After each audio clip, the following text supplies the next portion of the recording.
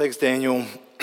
If we haven't met before, my name is Taylor Leachman. I'm the pastor of Family Ministries here at Christ the King. It's good to be together with you all this morning. This is a special morning.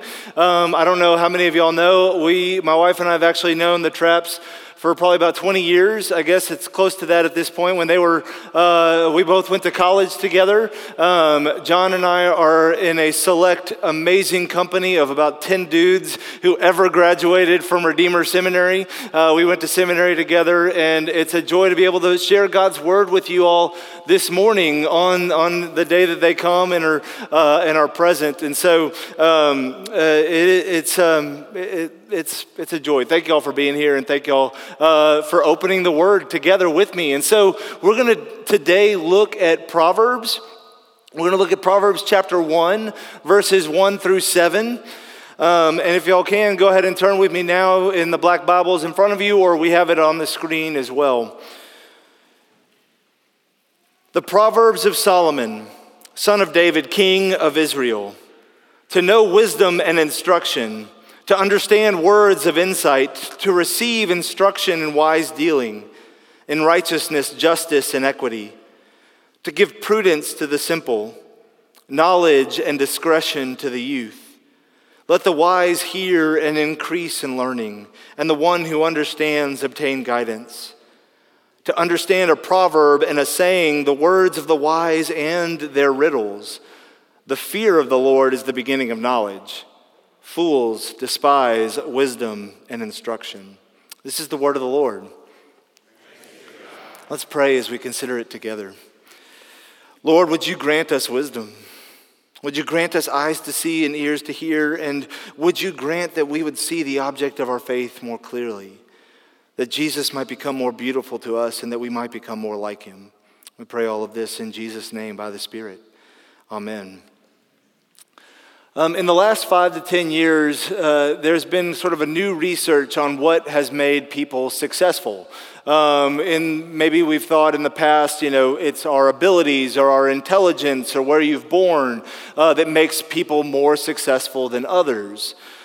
But Stanford psychologist Carol Dweck, about 10 years ago, argues that much of success can be attributed to whether or not people have what she calls a fixed mindset or a growth mindset. Some of y'all may be familiar with these terms. They're kind of all the rage right now, particularly in educational circles, because of this study. A fixed mindset believes that our creativity, our intelligence, our abilities, all of these things are static, right? I was born with this level of intelligence, and that determines my success and my failures. And one of the challenges of that is that when you fail, you kind of don't really know how to deal with it as well, right? Because there's no opportunity for growth or things along those lines. And in our particularly West Houston culture, where there's quite a bit of ability and quite a bit of intelligence, this can be a challenging mindset if we have it and approach the culture in such a way. A growth mindset, on the other hand, loves challenge. Right? They see failure as an opportunity for growth. We probably all want to say that we have a growth mindset, right? As I describe it that way, we're all like, yeah, okay, I'm probably more in the growth mindset category. But are you really? Are you static in your way of understanding yourself, believing that, kind of you are who you are and that's just it? Or are you coachable? Are you able to grow? Our passage this morning deals with wisdom, and it doesn't do so in a static sort of way. Right? It takes what Dr. Dweck says about success and it places it properly in relationship to God. Are we foolish in that we despise wisdom and instruction because we believe ourselves to be right in our own eyes because we're statically brilliant, so to speak? Or are we actually wise as we long to increase in understanding? Well, the last year and a half has given us ample opportunity to test ourselves in terms of challenge and failure. I would imagine that many of you have been or are struggling with all sorts of different failures. But how are you responding to those? Are you beating yourself up for them? Are you saying, that's their fault, right? I've got one or two people in mind. It's actually them that has caused this sort of failure. Or are you seeking to learn, to grow, and to be wise? And with that question in mind, I want for us to look more deeply at our passage this morning. I want for us to be a people of godly wisdom, who see the challenges that we've gone through this last year and become more godly and Christ-like as a result. And so we're going to look at our passage kind of by way of comparison. We're going to look at what it means to be foolish and what it means to be wise. And so first, we're going to look at what it means to be foolish. And second, we're going to look at what it means to be wise. So let's first look at foolishness, and that foolishness actually comes from our own self-wisdom. Our passage ends with this particularly challenging word, right? It says fool.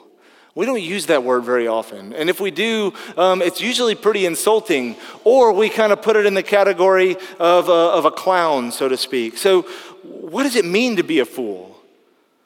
One good definition that I've heard is that a fool is someone who is often wrong, but never in doubt, right? Maybe y'all have heard that definition as well, and maybe you're thinking, I know somebody like that, right?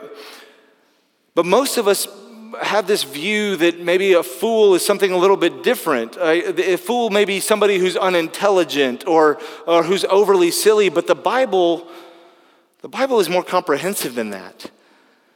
The Bible says that a fool is something different. We don't get to escape the challenge of Scripture by believing that a fool is just some of those like unintelligent or silly people. I'm serious and I'm intelligent and everything's all good. No, a fool throughout Proverbs is someone who despises or even disdains instruction. A fool believes that he or she is right, and therefore there's no need for further instruction. They've already got their minds made up. A fool is never wrong or never admits a mistake. And according to Scripture, there are two types of fools. There are fools who are wise in their own eyes, right? Who all of us who think that we know best. And then there are fools who are foolish by following other fools, right? As I give those two definitions, I know I'm tempted usually when somebody does this to think like, yeah, I know a fool or two. I'm sitting beside a fool or two, right? Or maybe I work with a few fools as well, or there's definitely a lot of fools on the opposite side of the political spectrum for me. We look at others and label them as fools rather than do what the Scriptures are calling us to do and to look at ourselves. We are all foolish in our sinful condition because we all believe that we know what is right in our own eyes, that we are all prideful.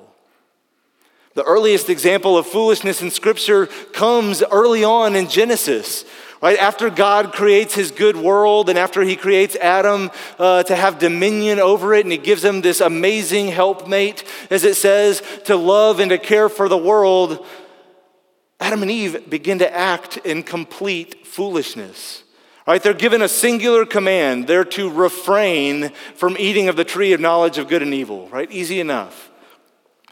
But the Scripture teaches us that ironically, Adam and Eve are tempted to become their own judges of what is good and evil.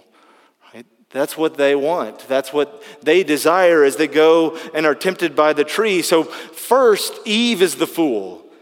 As she decides for herself that the tree looks good to eat, right? She decides that she wants it. She actually trusts her own senses. It talks about how she sees the food as being desirable to eat.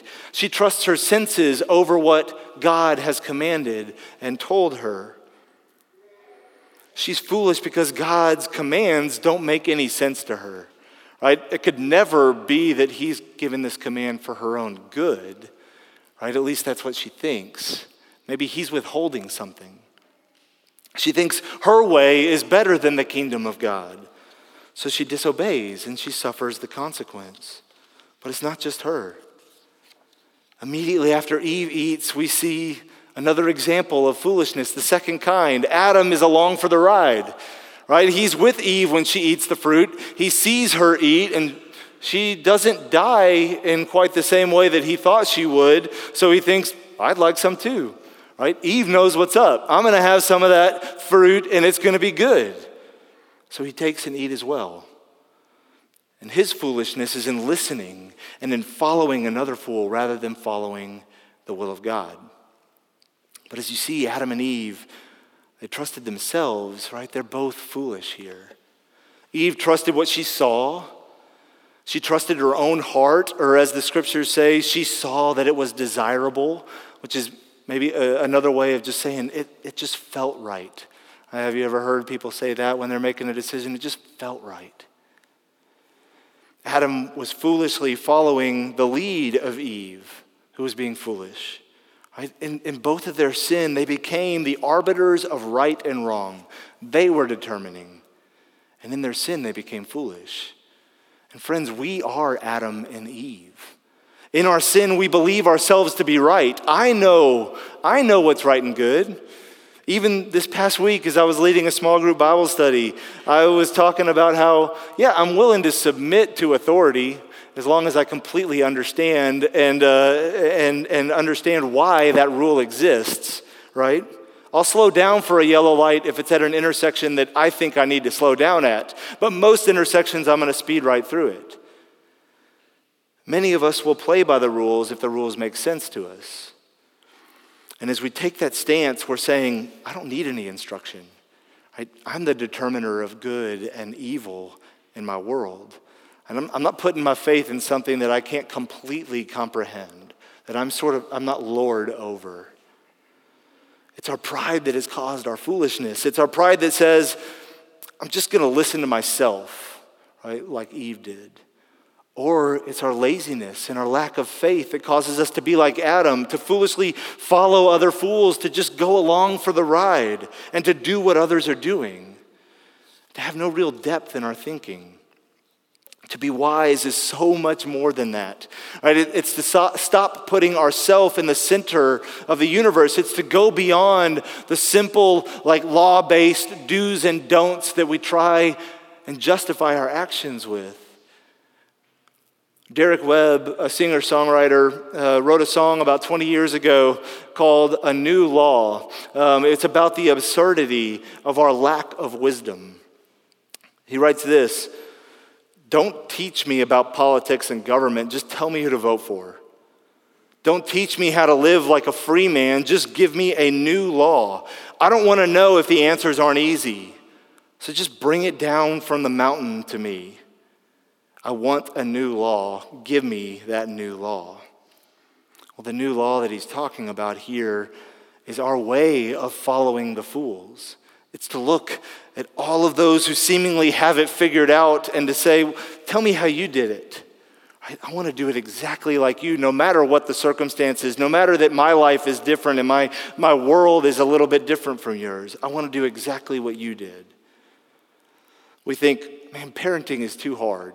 I'm going to just Google the top 10 things that I can do to make my children better behaved, right? Or work is too hard, so I'm going to read what Forbes or Harvard Business Review has to say about the 5 different managerial practices that I can begin to implement to make my workplace more bearable. Well, we think, Joe and Jane Smith down the street, they have this perfect life. They exercise. They eat only perfectly nutritious meals that are gluten-free and nutrition-rich, right? And their kids make good grades and their home is beautiful. And I know y'all are thinking that's the Leachmans, but it's not, right? But we often think, as we look at those families, we look at them and we say, what is their secret sauce, right? Or we rebel against those types of people. We rebel against those who have the perfect life. And we think, actually, no, there's freedom in not doing what they're doing. Right? I'll buck the societal pressures of West Houston, and then I'll have a sense of freedom. We copy others in our foolishness, or even in our rejection of them. We are still ruled by them. They become our yardstick, so to speak, for measuring what we're doing in our life.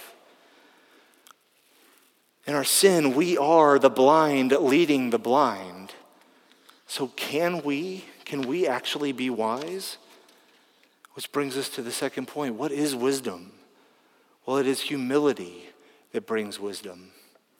To be wise is not merely to know information, but it is to understand and to live well. It's not just to Google a lot of things and to know a lot of things. Otherwise, we would be the wisest people living in the information age that we do now.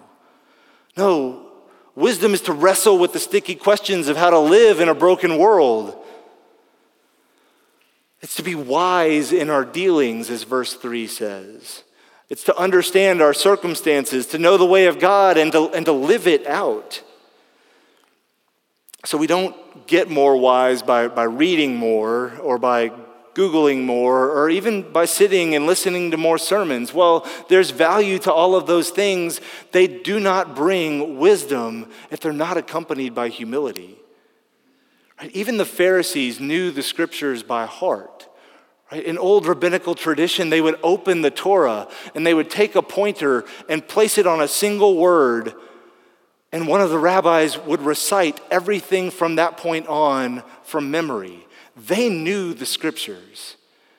And yet still, Jesus rebukes them in their pride. And Jesus himself calls them fools in Matthew 23. And the Pharisees knew exactly what he meant. That he was using a biblical definition of fool. That he was referring back to the Proverbs here. Right? They were not dumb. They were not arrogant. They were not ignorant. They were arrogant. And they were fools. So unless we have humility, we will remain foolish. It doesn't matter how many books we read, how many podcasts we listen to, or documentaries that we watch. Humility is the only way that we become wise. So if it isn't information that makes you wise, but it's humility, is the inverse true, right? Can I merely put my pride to death and make myself humble and then all of a sudden I become wise? Well, no. That's not how it works. Seeking wisdom is actually a journey. It's a journey that begins with the starting point of humility.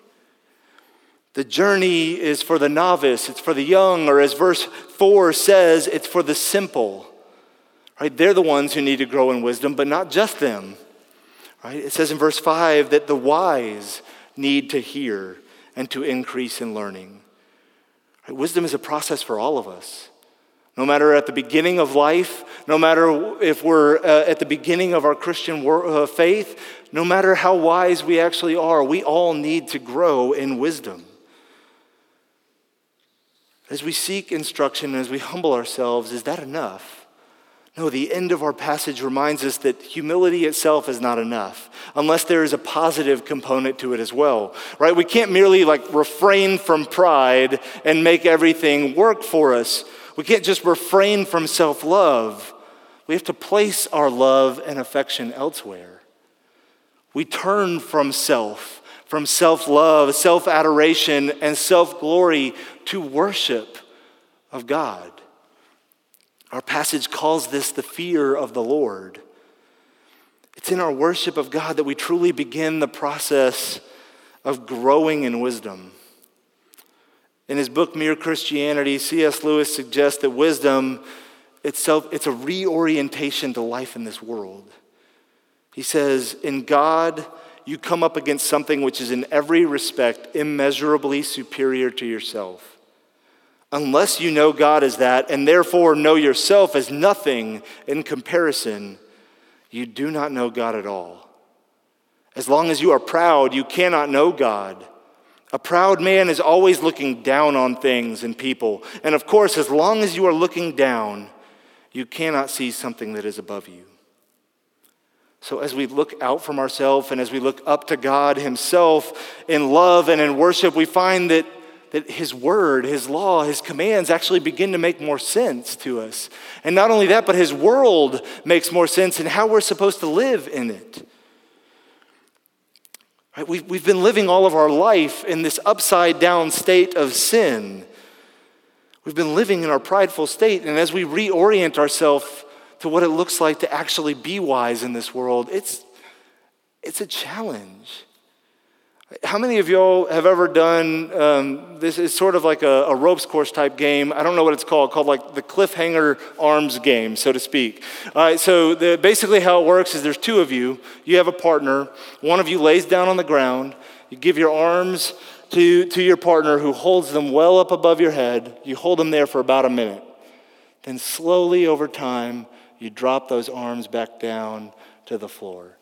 If you've ever done this, you know that as those arms are descending, you begin to freak out a little bit because you think, my arms are going over the edge of a cliff. That's what it feels like, even though you're actually coming back down to the floor itself. And that's what it's like to reorient ourselves into God's world the right way. Right? We've been so disoriented for a long time that it takes humility, it takes instruction, and it takes worship for us to get reoriented the way that it is supposed to be. To walk in the way of the Lord and to walk with wisdom takes time. It's not intuitive. But we can't just shift into autopilot simply because we come to worship every Sunday or because we're a part of a small group Bible study every week. We need to remind ourselves daily that we're to walk in God's way. And this is a struggle. This is a struggle for the church. And when I say the church, I mean the body of Christ all over the world, and particularly in America. The church has taken its cues from all around us. We've recently bought into this ridiculous notion that the liberal and conservative divide that exists in American politics is that same. We ought to bring that lens into the church and view one another in the same sort of a way, with skepticism. Y'all, that's foolish. We've been wounded as a church, not Christ the King, but as a larger church by the influencer culture that has taken ministers and those in leadership position by storm. It's ultimately created all sorts of challenges for churches as they've been grieving a lot of missteps. We've been disoriented by the church focusing too much on business principles for corporate success that we've forgotten that we are a different community with a different purpose. We must learn that sometimes what counts for wisdom in the world must be treated as foolish for the follower of Christ.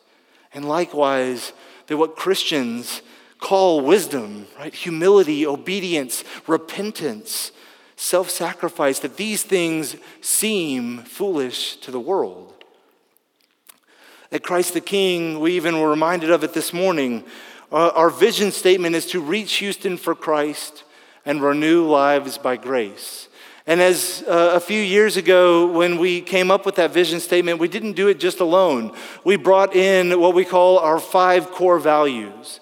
And those core values are meant to guide the way we think as a church. But not only that, they're to guide the way that we live as Christians in the world. They're virtues, and they're biblical virtues. I want to remind us of them as we go back into this challenging post-COVID world. Here they are. 1, truth. We tell the truth because God is a God of truth. 2, grace. We guide ourselves by grace because we have been dealt with in God's grace. Love. We love because He first loved us. Faith. Because Jesus is Lord over all, we are able to take holy risks, kingdom-oriented risks. And hope. We know that Jesus will restore everything. So no matter how bad things get in our life, in our culture, whatever is going on in the world, we need never despair because Jesus is going to make it all right. As we enter this summer of what I hope is a mostly post-COVID world, we need to be reminded of these values. We've lived in a challenging world the last year and a half. How are we going to respond? With a growth mindset, so to speak, with wisdom as we seek the Lord? I pray so. That we are to be a people of grace and love with one another and with our neighbors. That we're to be a people who rely upon Jesus and who take risks for His kingdom and for His sake. And we're to be a people of hope. That as things seem to deteriorate all around us, we know that His kingdom is coming and He will return. We need to be a people who walk in the way of God, who humble ourselves and follow God in worship. Let me conclude with this. When y'all hear these things, do you hear a whole bunch of like to-dos? Because I know in my own heart that can be how I respond, right? I need to figure out exactly how I'm going to do the virtuous thing so I can get a little bit more wisdom, so I can worship God in a Zen-like state, and then everything will go well for me. Right? Maybe that's you. Maybe y'all are like me. Maybe you're just kind of disinterested. And no matter what your state is in responding to Jesus' call to be wise and to put away foolishness, know that there is no burden upon you. There's good news for us no matter what, that though we are prideful in our sin, God humbled himself to be one of us. That though we are foolish, the very word of God came to us and to seek after us. We become wise because a wise man died for fools like you and me. We may despise wisdom. We may despise Jesus himself, but he does not despise you. He does not despise me. He loves us and he gives himself up for us that you might grow in wisdom and find true life in him. So let today be the day that you grow in your understanding. Let today be the day that you become a little bit more coachable, that you have a growth mindset, so to speak, that you grow in wisdom and humble yourself in worship of the Lord. For yet again, Christ is saying, here I am. I love you. I've died for you. Come and follow me. Let's pray. Our Father and our God, we do thank you. We thank you for the love that we have in Christ that is beyond our comprehension. That you have humbled yourself for fools like us. That you tell us even that as we ask for wisdom, that you will give it. And so we do that right now. Lord, we pray that we would be a people who grow in wisdom and who grow in faith. That we would be a people that take bold, kingdom-oriented risks for your sake as we trust that Jesus is Lord of all. And Lord, we pray that we would grow in our love of Jesus Christ, knowing the love that he has poured out for all of us. We pray all this in Jesus' name. Amen.